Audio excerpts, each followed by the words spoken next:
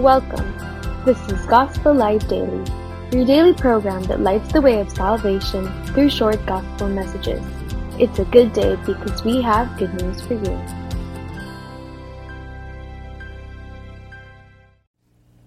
Today's Gospel Light is taken from Romans chapter 8 verse 1. It says here, "There is therefore now no condemnation to those who are in Christ Jesus." Just as those who were in Noah's ark were saved from the raging waters of God's judgment, so are sinners who are in Christ Jesus saved from God's condemnation. There is only one place where God's judgment cannot reach a sinner. It is in Christ Jesus. It was the ark that took the judgment so that those who were inside were saved. In the same way, Christ took the punishment so that those who are in Him are saved. Question is, are you in Christ Jesus by faith in Him? And this has been Gospel Light Daily.